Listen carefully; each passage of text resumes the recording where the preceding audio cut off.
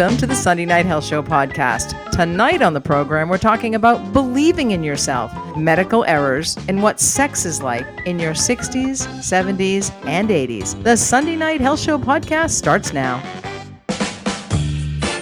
And now, Maureen's Health Headline. You know, sometimes in my clinical practice, I see a lot of trends. And so over periods of time. One of the trends that I have been seeing lately is a lot of women who are in relationships are telling me that they get into their head when they're in bed, if you will. So they're into their head. They're wondering about what the partner thinks about them. They're wondering if their thighs are too big. They're wondering if their butt is too small. They're wondering if their breasts are too small or too large, and they're not in the moment. And, I hear from a lot of people as well talking about or worried about what other people think. It's called FOPO, fear of other people's opinions. And of course, we all become a bit of a party to that.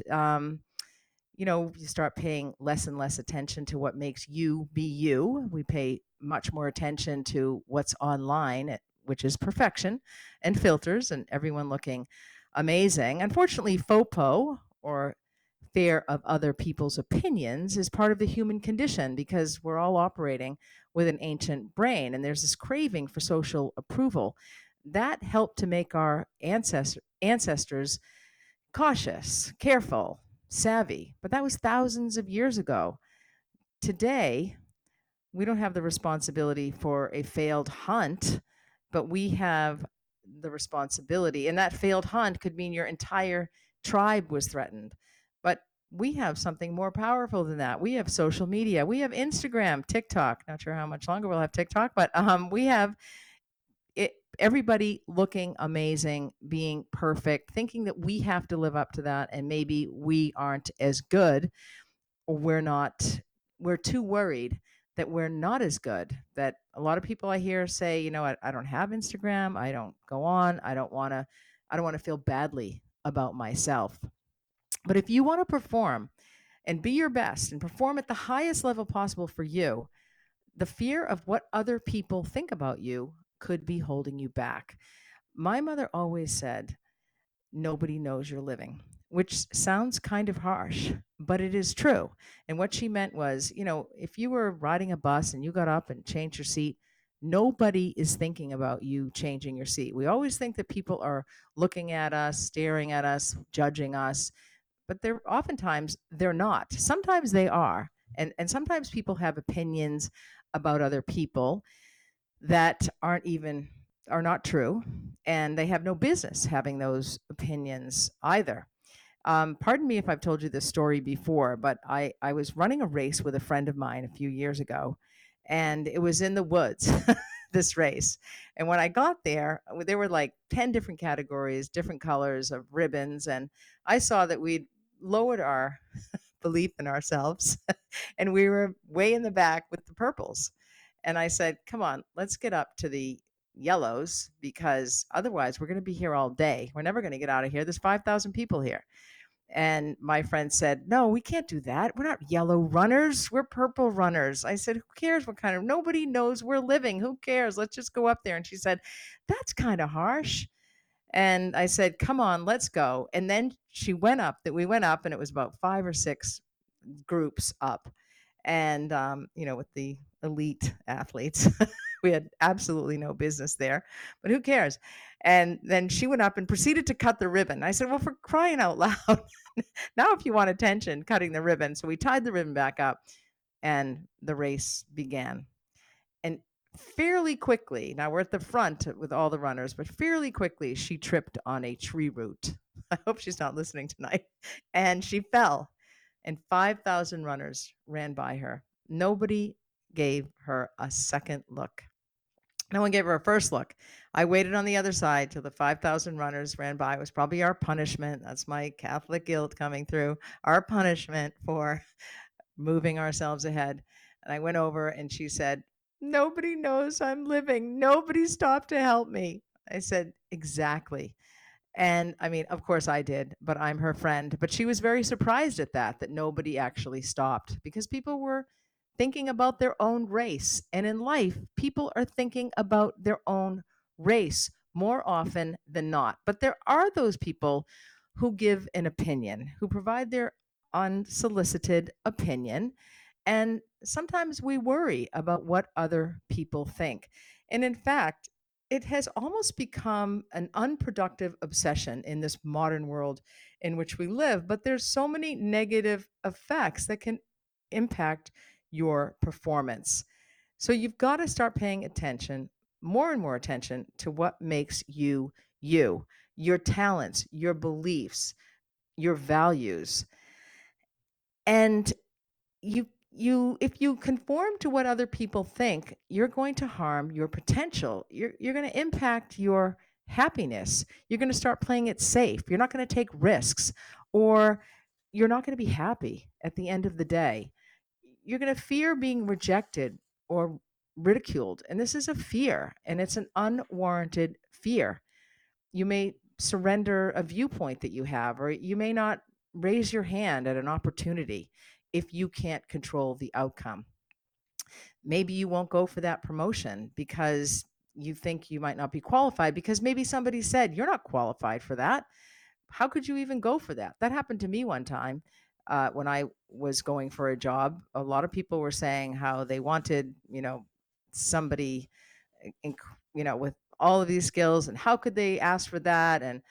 And you know what? I thought, I took a look at it, thought, you know what? I'm going to go for this, but I'm not going to tell anybody. And people were stunned because they should have gone for it. They could have gone for it. And the only reason I got the job was one person was late for the interview.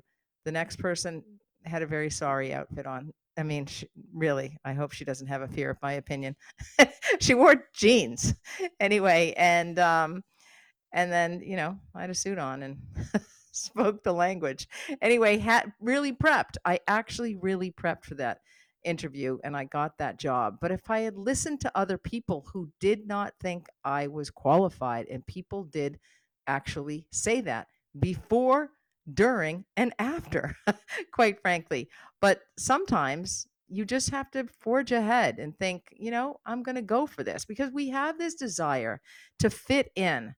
And a lot of people, some people can have a paralyzing fear of being disliked, but some people can just worry about what the neighbor thinks, or what a friend thinks, or what a colleague thinks, or what the guy at the gas station thinks. I mean, sometimes it can be far reaching and we don't realize that. And this underscores why we need to condition our minds, train our minds, so that the tail isn't wagging the dog. I'm sure you have experienced FOPO in your life, fear of other people's opinions, but there are certainly ways that we can dampen the intensity of the stress response. I am sure that this goes on a lot in different neighborhoods, in schools, with parents, in the dating scene, amongst friends, and in so many different, at work. I am sure that this happens, and sometimes it can hold you back, and it can cause a tremendous amount of stress, and it definitely relates to confidence. And confidence is the sexiest thing on the planet, and everybody has skills and abilities and talent, but you just need to find yours. We're talking about fear of other people's opinions. And I happen to tell two stories that sounded like, whoa, she must have all the confidence in the world. But no, of course not. There are so many times in my life, of course, we don't focus on the negative too much, but so many times in my life when I had fear of other people's opinions. In fact, one of the biggest controversies out there amongst women is the stay-at-home mom, or the work in and outside of the home mom. And of course, many people have opinions on that, especially the women in the neighborhood. And depends on what neighborhood you live in, but some can be pretty nasty about that. And so, I remember somebody said to me one time, that she didn't work outside of their home because her children needed her. I thought, well, mine need me too. But it makes you feel kind of badly, like, and so, I was actually ascribing to her nastiness, if you will, but just thinking like, oh my gosh, is she a better mother? And so I kind of worried about her opinion, if you will. And so there are so many times that we wonder if we're doing the right thing. What would somebody else think? We ask people's opinions, when we really have to conquer that fear of other people's opinions. And in order to do that, you need to cultivate more self awareness, which is insight is one of the greatest gifts one can have. We typically go through life with a general sense of who we are, but for a lot of our life, that's okay. That's enough. You get by. But do you want to just get by? Or do you want to be your best while being less fearful of other people's opinions? I have a friend who just like, she did not care whatsoever what anybody else thought. She was going for it. And she did. And the biggest thing about her is that she just felt so great about herself, and she just didn't worry about anybody. So we all need to develop a stronger and much deeper sense of who we are. And one way to do that is by developing a personal philosophy. And that's just basically a word or a phrase that expresses your basic beliefs, your basic value, who you are. So it can be one or two words. It can be very simple. But we'll get to how to grab that one, that personal philosophy that for you to own. But you've got to think of it as a guiding compass. It guides your thoughts, your actions, and most importantly, your decisions. And so, you might be like, um, you know, always be grateful. That can guide your decisions. It can guide your thoughts. You can choose put forth best effort. I'm just pulling these out of the air. They're from my Catholic school days. Anyway, um, it can be always be competitive, something like that. So, in order for you to come up with your own personal philosophy, I saw something online. A few questions you can ask yourself. So, one of them is when I'm at my best, what beliefs lie just beneath the surface of my thoughts and actions? Think about that. When I'm at my best, who are the people that demonstrate characteristics and qualities that are in alignment with mine? So, who do you look up to? Who do you think is doing it? Who's doing it well? Who I always admired my friend who she just did her own thing. She never harmed anybody. She wasn't hurtful. She wasn't mean. She just had the self-confidence to say, this is how I'm living my life. Who are the people that demonstrate those characteristics, those qualities? Think about them. That's a really important thing for you to think about. And do you admire them? Do you respect them? What are the qualities? Ethics, integrity, kindness, caring. And what are some of your favorite quotes? What are some of your favorite words? And once you've answered these questions, and I'll just quickly go over them again. When I'm at my best, what beliefs lie just beneath the surface of my thoughts and actions? Who are the people that demonstrate characteristics and qualities that are in alignment with mine? What are the qualities? And what are your favorite quotes, your favorite words? Once you've answered those questions, circle the words that stand out to you and cross out the ones that don't. And then when you see what you've got left, you can come up with a phrase or a sentence or a mantra that lines up with who you are and how you want to live your life. You can share that draft with a loved one or somebody that you care about or think a lot of. You can ask for input and then fine tune it from there. It doesn't mean that you never go to people and ask their opinion. We all have challenges in life. We're all not sure what to do, but that personal philosophy is very important. And then also go to some trusted people whose opinion you respect. But commit yourself to live in accordance with your personal philosophy. Remember it. And then start in your own home. Tell your family that you love them. Take some risks, you know? Be Do something you never thought you would have done. Do public speaking. A lot of people are afraid for that. Go for that promotion. Anyway, do things that will engender the opinions of others. And then when you feel the power of FOPO holding you back, acknowledge it, reconnect to your philosophy and your objective for your own life.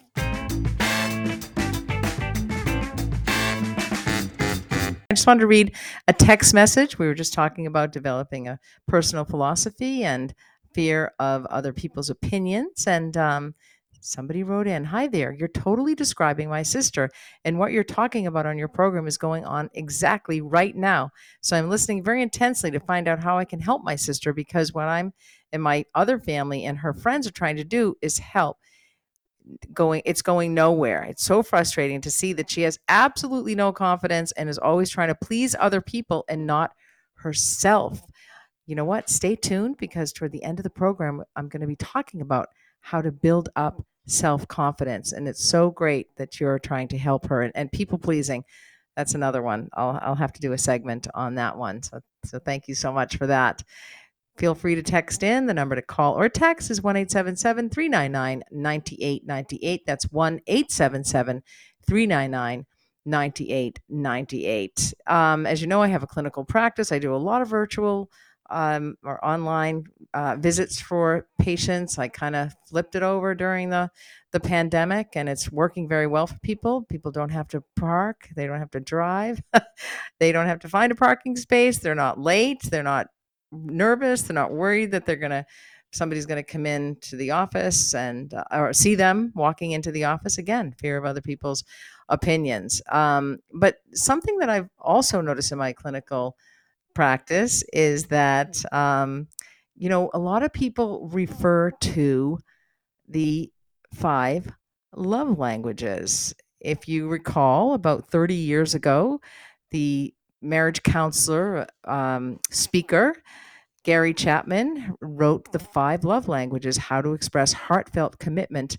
to your mate. And so many people, they come in, and I'll just remind you what the 5 love languages are. They are words of affirmation, quality time, physical touch, acts of service, and receiving gifts. So a lot of people come into my clinical practice and they are like,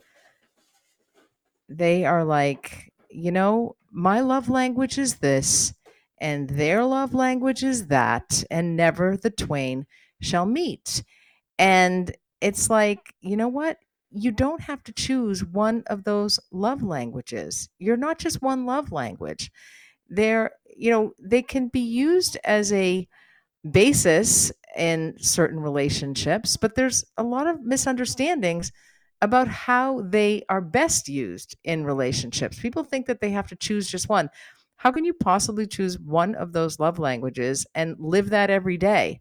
Somebody might be somebody who wants words of affirmation on, during the summer, for example, and when they're doing all the barbecuing or whatever, mowing the lawn, whatever it is. But then on their birthday, they might want a gift. Um, they might want a physical touch gift or a gift of physical touch. So, these 5 love languages, you don't have to choose them. And that's one of the myths about these love languages. And there's a number of myths, and people come in armed and ready with their love language, and they are also upset when couples don't have the same love languages. Love languages are as varied as can be, and to be honest with you, sometimes couples create their own love language. It doesn't have to be one of those 5. There are so many more love languages than the traditional 5 languages. And there's no way you could find a partner with the exact same love language. That is practically impossible. But, the thing is, it's not about people loving each other or learning to love each other the exact same way that their partner or their spouse loves them. The theory of love languages is actually based in learning that we all experience reality quite differently. You know that if you grew up in a family with a bunch of siblings, as I did, and people have very different ideas of what childhood was like. I know somebody who said that, they were very poor growing up, but then she had brothers and sisters who were 10 or 12 years younger, and the parents started to do quite well, and the parents were quite well off. So the second set of kids actually had a very, very different life. And so we all experience reality differently. And we have these mysterious internal lives. There are sometimes things that nobody knows what you're thinking. And so a couple definitely does not need to have the same love language, and you can have 3 or 4 of them or 5 of them, and they will change throughout the year and throughout the season, throughout the time, throughout the marriage. The thing about a relationship, it's about bringing the energy, the love, the kindness, what you want to experience in your relationship instead of waiting for that happy ending, if you will, to just be handed to you. A relationship isn't just going to happen. A relationship takes work, it takes understanding, it takes forgiveness, it takes communication. There's just so much more than basing your relationship on one or another love language, your love language and your partner's love language. That said, it is important to know and to respond to your partner's love language. And you want to be in the moment with your partner. And when your partner wants to tell you something or share something with you, you want to be present. That is very important. But it's also important to respond to your partner's preferred love language, but to recognize that there isn't just one playbook. One day it might be they need, for you to listen to them. Another day they might need you to solve a problem. Another day they, as I said, might want a gift. They might need physical attention or physical affection at different times. And that may actually be an underlying need as well.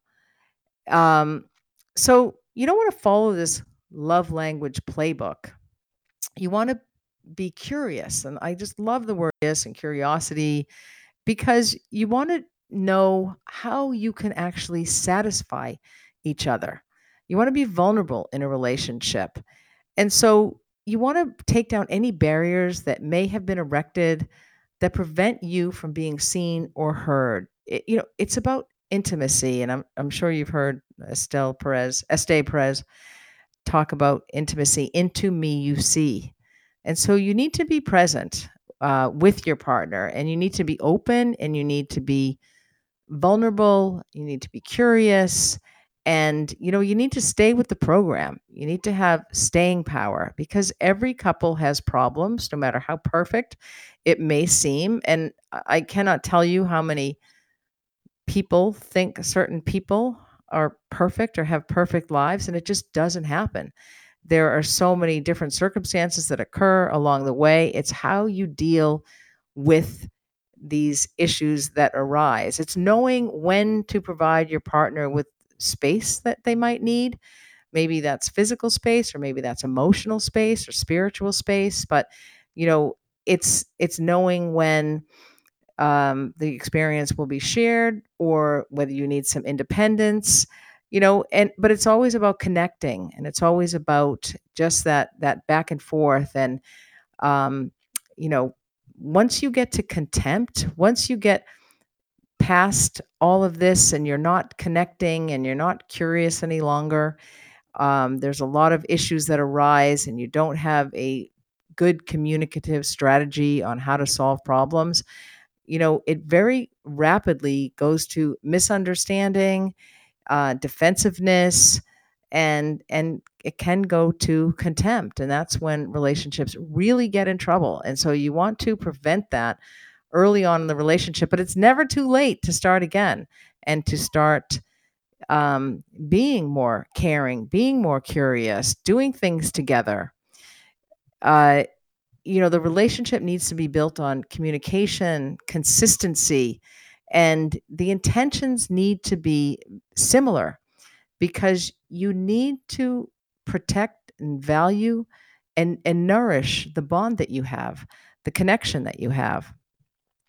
And love languages are just one resource. But, I do get a little bit like, oh, don't depend so much on choosing this one thing. This is who I am. This is what I like. I like words of affirmation, and they never give me any words of affirmation. They buy me these gifts all the time, and I don't want gifts. And, it is just about that communication, that understanding. Sometimes ego gets involved so much, especially with gift buying, where people want to buy someone, they want to show their love. And so they buy a $5,000 watch. And it's just not going to cut it. The other person doesn't need that. Or they buy a $5,000 tennis bracelet and the other person takes it back. And it's just like, that's just not what the partner needs at that time. Maybe the partner needs for you to be present, maybe instead of give a present. You really need to make some choices in your life to celebrate the love, and the nourishment. You need to nourish your relationship. You need to tend to it as well, because those things can be extremely helpful. I mean, I do like the utility of having the love languages as a foundation, as a basis, as a jumping off point. It's good to talk about those 5 love languages. They're tangible, they're objective in a way, and, sometimes for people who don't like to express their feelings or talk about feelings, it's they're kinda easy. They're kinda easy to use and play around with and talk about and think about. What are those things? You can start with, "Hey, I know that time together, quality time together is important to you.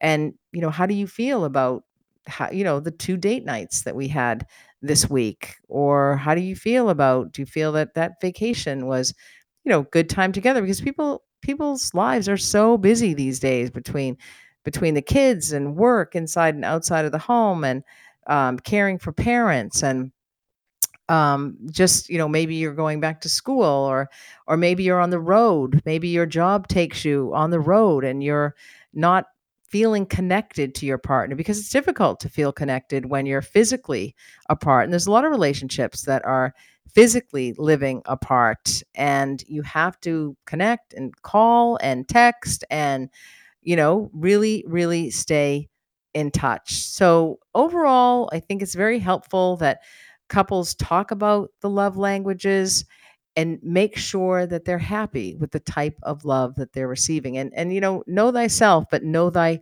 partner as well. It's pretty much getting warmer all across this country, and it's a good reason to get up and to get out. There are so many medical conditions that can be prevented by physical activity. And an inactive lifestyle can lead to cardiovascular disease, diabetes, it increases depression and mood swings, and it actually makes you age faster. Who wants to do that? That's happening too rapidly as it is. And so exercise is essential for healthy aging, but you think, how am I going to do it? Or people just like get out there and they just hit the pavement hard. They, start running for miles, and so it's not helpful, or they decide not to do it. Before I give you a little plan that might help you, I just want to mention that there are so many benefits to help you achieve and maintain a healthy body. It helps to increase your muscle mass and will reduce your risk for chronic diseases. And I can relate to this. Research has shown that exercise can lift your mood, boost your mental health, and help you sleep better. It can even enhance your sex life. Of course, you feel great when you're exercising. I have to say, recently I was away for work because I was giving some presentations on the East Coast, and I was in a hotel for a couple of weeks, and there was no walking anywhere in this hotel, and they had this measly little gym, and which I don't even like gyms anyway, and so I thought, but I tried to get in, at least to walk, at least to get out there and walk, and but I couldn't. There was nowhere to go, and so then I noticed after about 5 days, I just, like, was starting to get sluggish. I wasn't, I didn't feel like my mind was as sharp. I just felt like I was sleeping too much and I was tired as well, and I thought, "You know what? This happens whenever I miss out on exercise," and I haven't been exercising. So, I literally found myself a track, and I started walking around the track and then a bit of a light jog. And then I found a pool at a YMCA. And you know what? That just changed everything for me because I had also started to gain weight. I gained 7 pounds in that 5 days. I am not kidding because I was eating more. I was craving carbs. I just was not myself. And I know that that has happened to me. I'm an outdoor exerciser. um, that's my preference, and I typically like to exercise every day. And so if I don't, then it really, I notice after a few days that it really gets to me. And so, you might notice yourself that your mood is down, your weight is up, you're not feeling as energetic as you maybe have when you were younger and a little bit more active. And, people hit midlife and they just slow down, they just stop.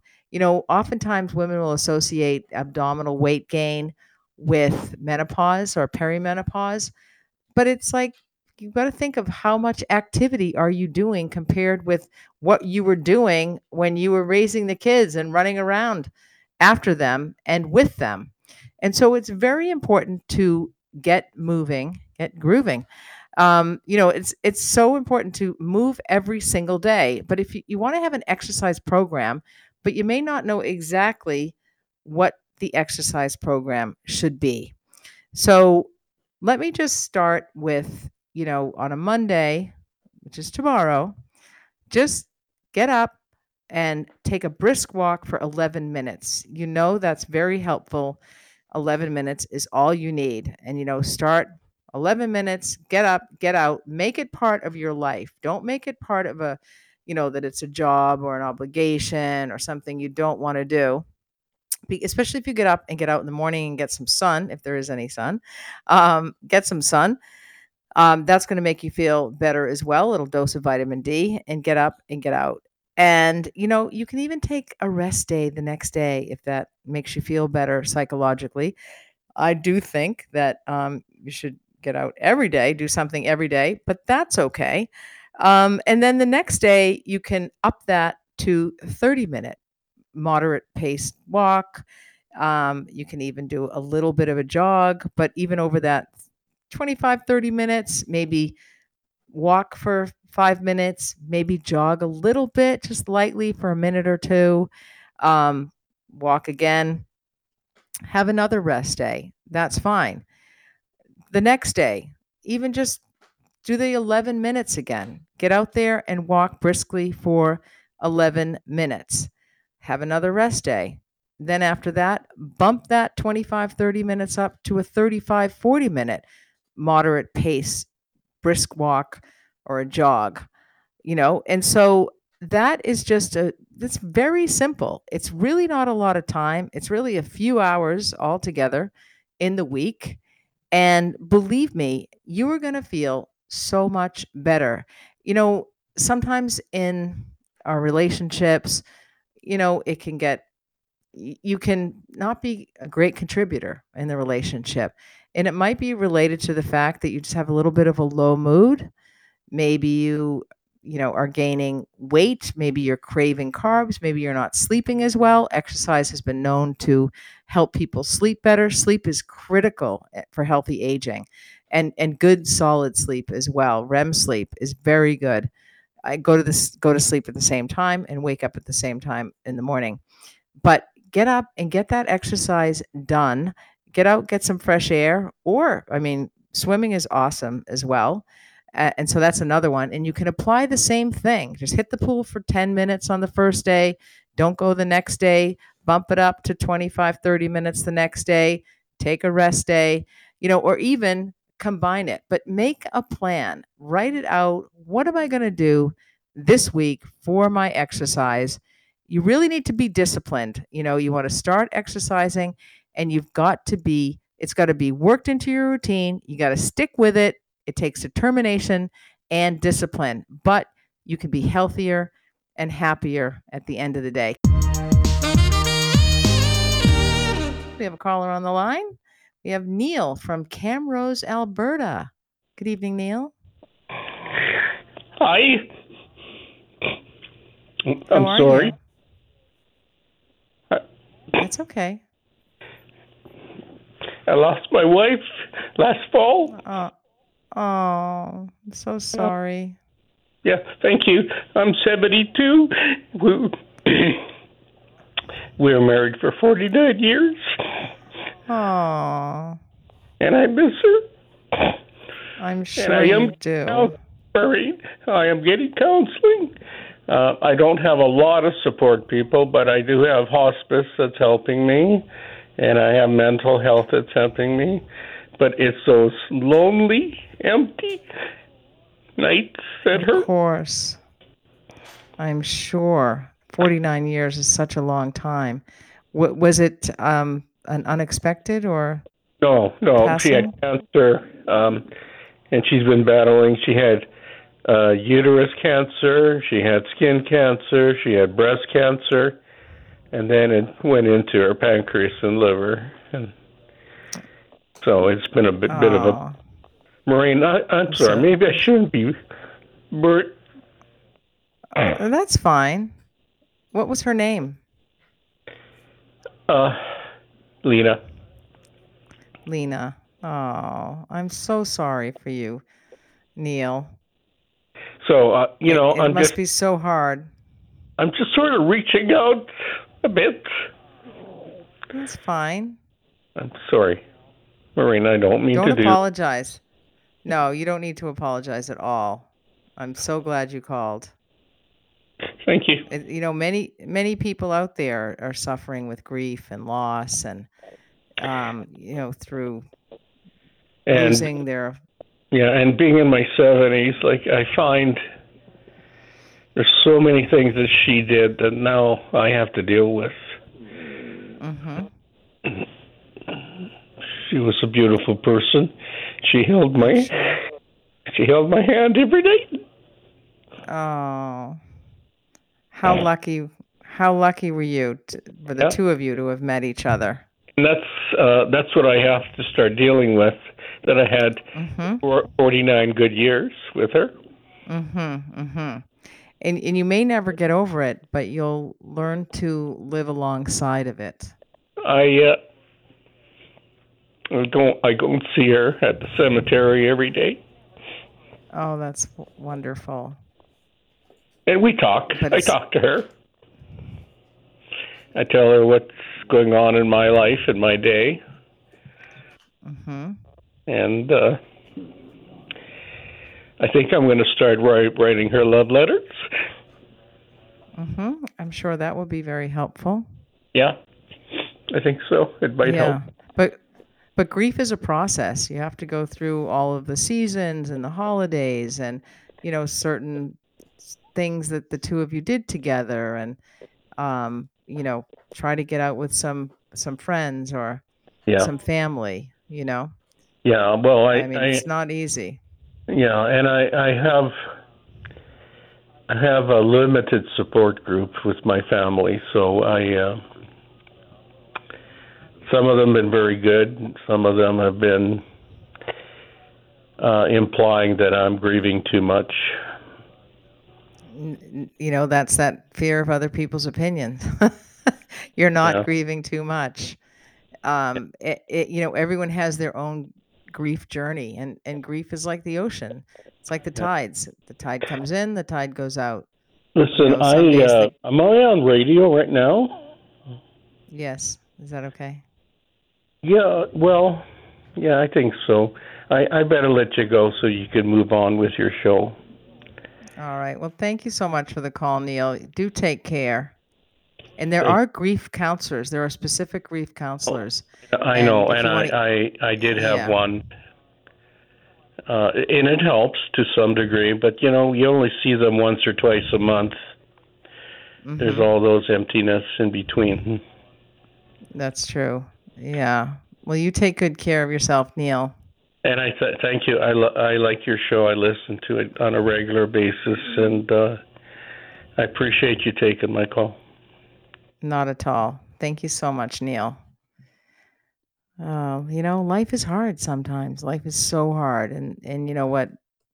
Death is it's inevitable. I hate to say that, um, but it's doesn't make it any easier. And to be with somebody in what sounds like a loving relationship and a long-term marriage, 49 years. Some people don't make 49 months. And then to lose someone and then also go through the pain of watching them suffer, watching them get the diagnosis, watching them get another diagnosis, and then having them in palliative care and then hospice and seeing them in pain. And I mean, that takes a toll on the caregiver. We've talked about that on the program in the past anyway, but sometimes when you talk about it, you release the pain and nobody can tell you how to grieve or how not to grieve. It's been a very short time, if you ask me, since last fall after being married for 49 years. Anyway, and just it's heartbreaking. It's just so heartbreaking. Sometimes the subject we're going to talk about next can lead to unexpected death. It can certainly cause tremendous angst and have a psychological impact on healthcare providers who make these. Joining me on the program to discuss this is Dr. Tomi Mitchell. You've heard her voice many times before. She's a medical doctor, deals in wellness and performance, and helps to reduce burnout, and I'm sure has dealt with many healthcare providers who have made medical errors. Good evening, Dr. Mitchell.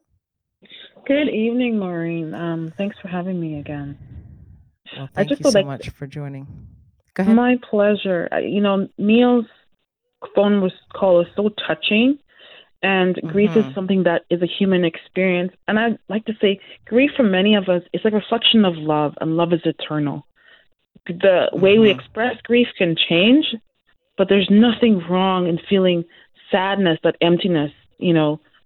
6 months later, a year later, everyone's journey is different. So I just want Mm-hmm. to encourage him and everyone that's grieving. Like it's it's for us to decide how we grieve. And 49 years, that's a lifetime. That's more than my life. Yeah. Like I Yeah, it certainly is such a long time, and you reminded me of something.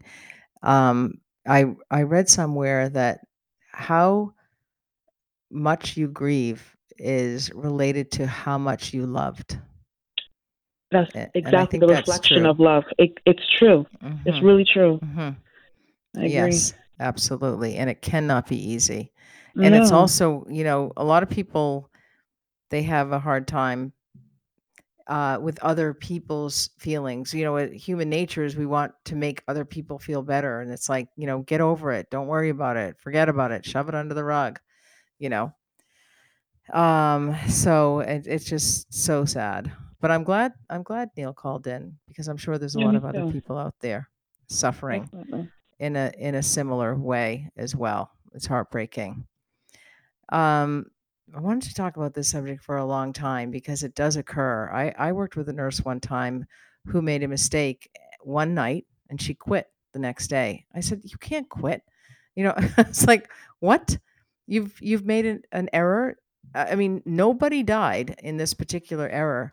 And I said, "Everybody makes mistakes." And she said, "Not me." No, Mm, I have to be perfect. And she never ever went back to nursing again. And I just thought that wow. was so sad. But medical errors are much more common than we realize. Yeah. Unfortunately, they In are. especially in hospitals. And some of the errors are some common ones, which are misdiagnosis, um, and also errors of omission.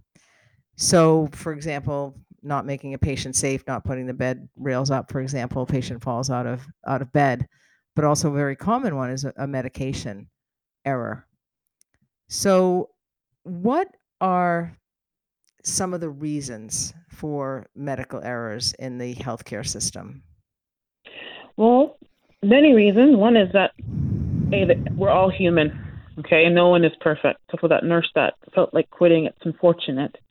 Then there's system errors, where there's processes have where there are potentially red flags, like dangerous medications being kept on the floor, and we know that working in that area, it can be very stressful and busy. There's a lot of noise, and errors can be made, whether given the wrong dose, wrong person, wrong medication. There's so many errors.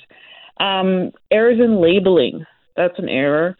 Errors in hooking up even equipment like catheters and IVs, and like there's pretty much room for error at every step of the way. And unfortunately, there are multiple steps, so there's a high chance that an error can occur.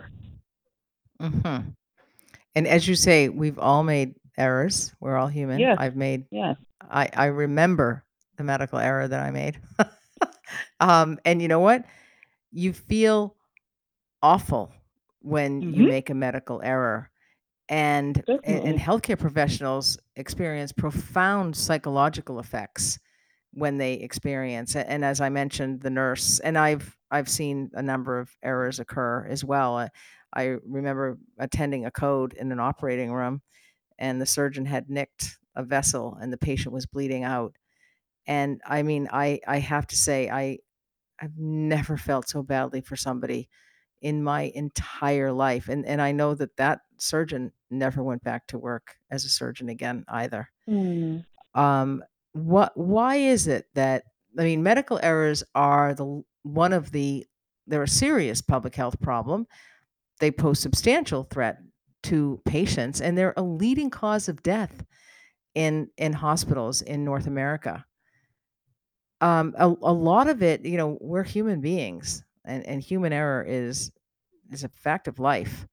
Why Yeah. is it that healthcare providers, professionals experience such profound psychological effect? And what are some of the psychological effects that they actually experience? How do they feel Yeah. after they've made an Well, error?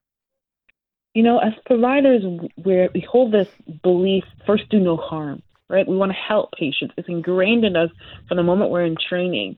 And there's a high level of expectations for ourselves as being usually high performing, high achieving individuals, and high expectations from our colleagues and the society as a whole. So Mhm. that compounds and leads to things like anger if you do something, if something goes wrong, guilt, sadness, could lead to depression, suicidal thoughts, or as the two cases you mentioned, an individual completely leaving the profession. And that's a tragedy, Mhm. right?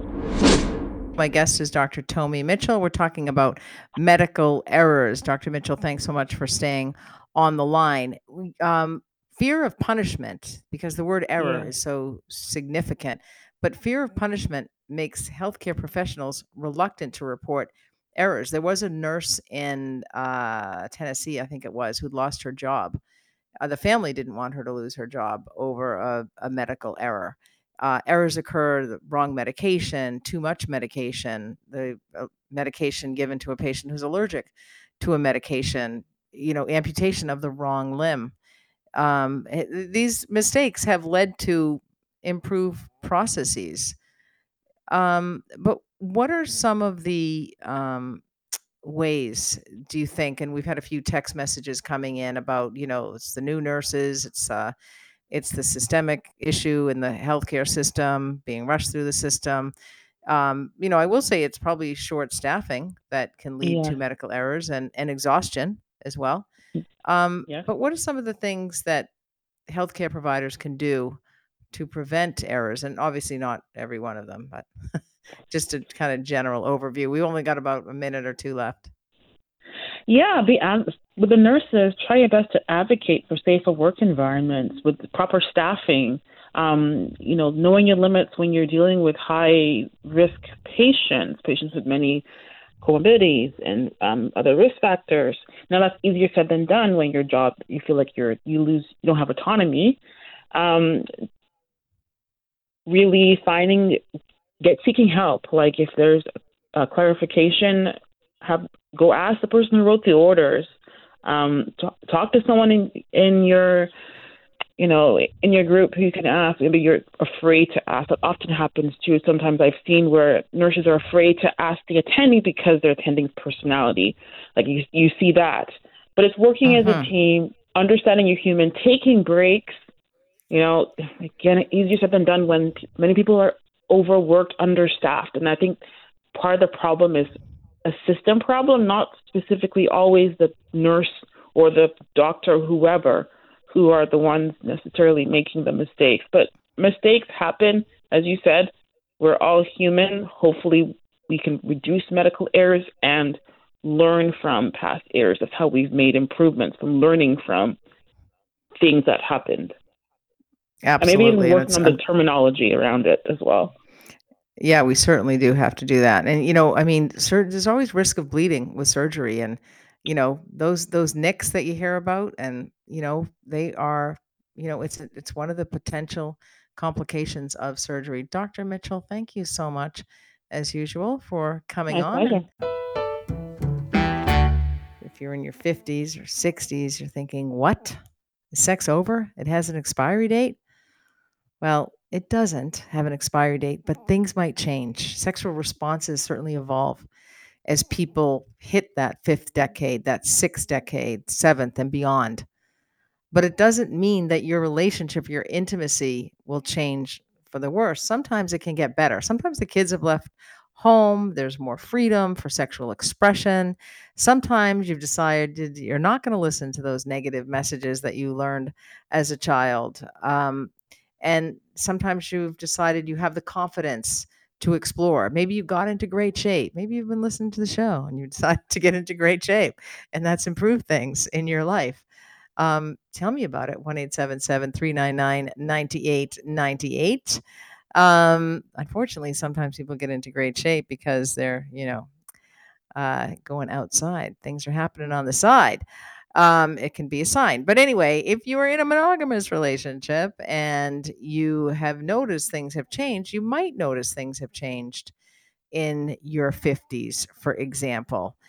Um, that sexual landscape that you need to navigate or inhabit as you age can be tricky because of age related issues. And there's a number of sexual health related issues that occur to men, women, and they, like vaginal dryness for women, which I've talked about on the program before, erectile dysfunction, and also low libido. And that can happen for men, women, and they as well. That low libido, that low desire, in part because some people get certain medical conditions because they have a genetic predisposition for that or a propensity for it, or their diet is poor, or they are not moving around, a whole host of reasons. One thing leads to another. One medical condition. You start with one pill and all of a sudden you're taking 20. But so much is preventable through diet, nutrition, sleep, reduction of alcohol, cutting out nicotine. I have a patient recently diagnosed with lung cancer, and it's just heartbreaking. A smoker, you don't actually have to be a smoker to be diagnosed with lung cancer. But it's just like came out of left field for her. Anyway, so those medical conditions that can become chronic, like backaches and hip problems and sore joints, and they can impact your sexual health. They can impact your intimacy.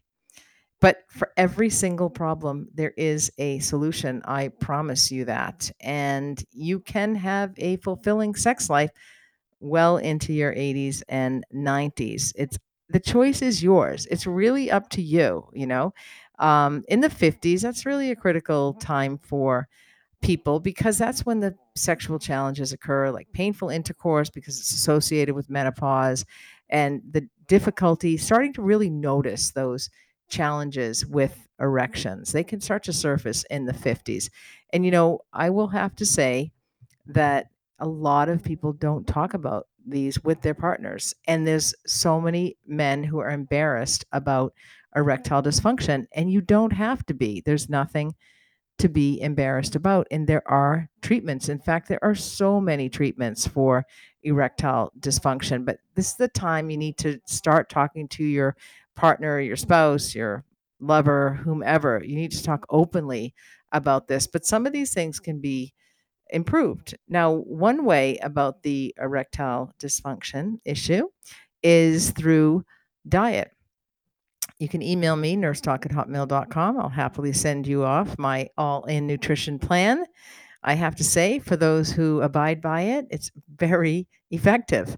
And it can actually lead to it much improved, greatly improved, tremendously improved erections. I promise you. And this is through my patients that I have um, recommended this particular nutrition plan, because oftentimes people slow down as they age. They decide to sit on the couch. Men, as they retire, it's something like they start watching like 6 more hours of television a day. I mean, it's ridiculous.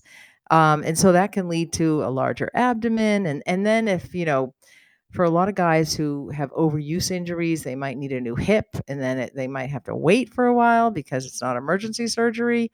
It's considered elective surgery. And so they're not as active as they had been. And then they may start to gain weight as well. And that can affect their mood, the fact that they're not exercising so much. It can get complicated. And when you don't talk to your partner about this, if you become silent on it or become mum on it, then things are just going to get worse, because for the most part, guys in their 50s still feel energetic, they still feel vigorous, but they might start to notice, this is what I've seen in my clinical practice, that the erections are just not as firm as they once were, in part because testosterone, which is a critical hormone for erections, is on the decline. And so that can be a problem. And you know what? It's so much better to address problems early on than to wait forever and a day to address them. And if, in fact, a lot of guys just expect that the relationship is going to be fine,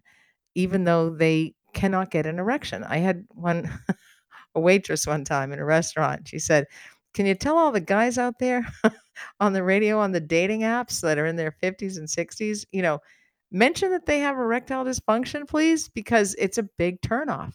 And so, but oftentimes I've seen that so many times, guys just think that it's penetrative sex is still going to happen, is still supposed to happen and ought to happen, yet they're not tending to their own sexual health needs. Women as well at this time of life experience vaginal dryness, and low libido often becomes an issue, in part because it can be a bit boring. It's like the whole you again kind of thing, but also sex can be painful. And so you can have low desire as a result of that, because nobody wants to do anything that is actually going to hurt. And about 90% of postmenopausal women will experience some pain when having penetrative sex. But again, a condition that is easily treatable between localized estrogen tablets and vaginal suppositories. There's rings, there's a whole host of treatments. And for men, for erectile dysfunction, there's more treatment beyond the nutrition plan. There is medication, of course. Everybody knows about the little blue pill and the little blue pill's competitors as well. But there's also vacuum pumps. There are intracavernosal injections. That sounds dreadful, but it's really not. Not that I would know, but that's just what I've heard. But also there's pellets. There's increasing that exercise, increasing that physical activity, cutting that weight down, especially that abdominal weight, which tends to increase as people, as in particular, as men age. So it's very important that you go to speak to your doctor about the sexual health issues that are starting in the 50s. And keep in mind that desire doesn't always come first. Lots of that started with Masters and Johnson's research in the 50s. Lots of problems around that research. Small sample size, just the way that it was carried out. So lots of issues, but we actually, desire is responsive. And so it's a biopsychosocial model. Um, you know, it's it's something that we have to realize desire doesn't necessarily come first. It might actually be arousal that comes first. And then if you're enjoying it, we call that responsive desire. If you let yourself enjoy the pleasure of slowly becoming physically aroused by being touched or by other kinds of stimulation, then the desire will follow. And this can be yours for the rest of your life. In sex in your 60s, the erections start to get even worse if you haven't addressed them as well. But this is a time in life that people need to become intentional about sex. You need to talk to your partner about it. What is it that you need? What does your partner need? It's not necessarily about the mechanics as long as you're feeling fulfilled, but it is important that you talk about the mechanics, especially with your partner or your healthcare provider, because it can be the canary in the coal mine. It can be indicative of cardiovascular disease. So it's very common in the 60s for men to have erectile function issues and face those challenges. And that may lead men to withhold affection. In other words, who wants to start what they can't finish? And that's basically how they feel. So again, it is important that you talk to your doctor, get the treatment that is needed. Um, there's a great book, The Truth About Men and Sex, Intimate Secrets from the Doctor's Office, and that was by Morgenthaler, Abraham Morgenthaler, medical doctor. So you know what? You're not alone. You're not the only one that is dealing with these issues. Testosterone might be another option for you. There's surgical procedures. There's new sonic wave energy that might work for you. Research is very limited on it, however, and it is quite expensive. There's also platelet-rich plasma injections. I mean, some people are desperate, but you know what? There are some things that are tried and true. The medications, although they have side effects, but the intracavernosal injections and the pellets, the Sinclair vacuum pump as well, are very effective. As couples get older into their 70s and 80s, they'll find other ways of being sexual with one another. That's typically what I see in my clinical practice. And that differs from the sex that they enjoyed when they were younger. Some people feel a lot of sexual expression by that stage because they're kind of looking at the other side and thinking, maybe there's not that many days left. It's time for me to enjoy this. But some couples take the goal of intercourse out of sex. But there's many, many ways that you can give and receive pleasure. And, about 75% of men will have issues with erections in their 70s, but that doesn't mean that they can't experience orgasms. The erections may not be as strong, but you can still have an orgasm without an erection. But a lot of men don't realize that. But I do say get that help for the erection and just get checked out, get your heart checked out as well. And, some men experience difficulty achieving or sustaining that erection. And again, there are so many fixes for this, but also there might be a reason behind it. As I said, it could be the canary in the coal mine. I have lots of patients in their 80s and 90s who they have a new girlfriend, they're getting married, they're dating, they're certainly sexually active because so many people want to remain sexual as as the age advances. Sometimes it's one of the few pleasures left in life for people. And sexuality for both men and women and should be celebrated regardless of the age. And, oftentimes I will recommend vibrators to my patients or clitoral stimulation devices because, oftentimes I have a lot of widows in my clinical practice who miss their husbands. And, it's the first time that they've used a vibrator. I had one patient text me when I prescribed the womanizer, and she texted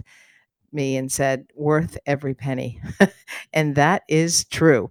But you know what? You might still have difficulty, even at that age, talking about sex because of past messages and upbringings and all that kind of thing, because sex is still considered taboo. And it was way more taboo back then. So, but you know what? Let's keep the conversation going. Talk about it. If it hurts your knees, let your partner know. Try a different position. Anyway, all sorts of ways to handle that. But the most important thing is how you converse about it. Thanks for listening to the Sunday Night Health Show podcast.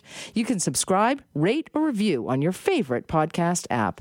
And if you've got a question about your health, the nurse is always in. So email me, nursetalk@hotmail.com, and I just might answer your question anonymously, of course, on next week's show. For now, have a happy and healthy week.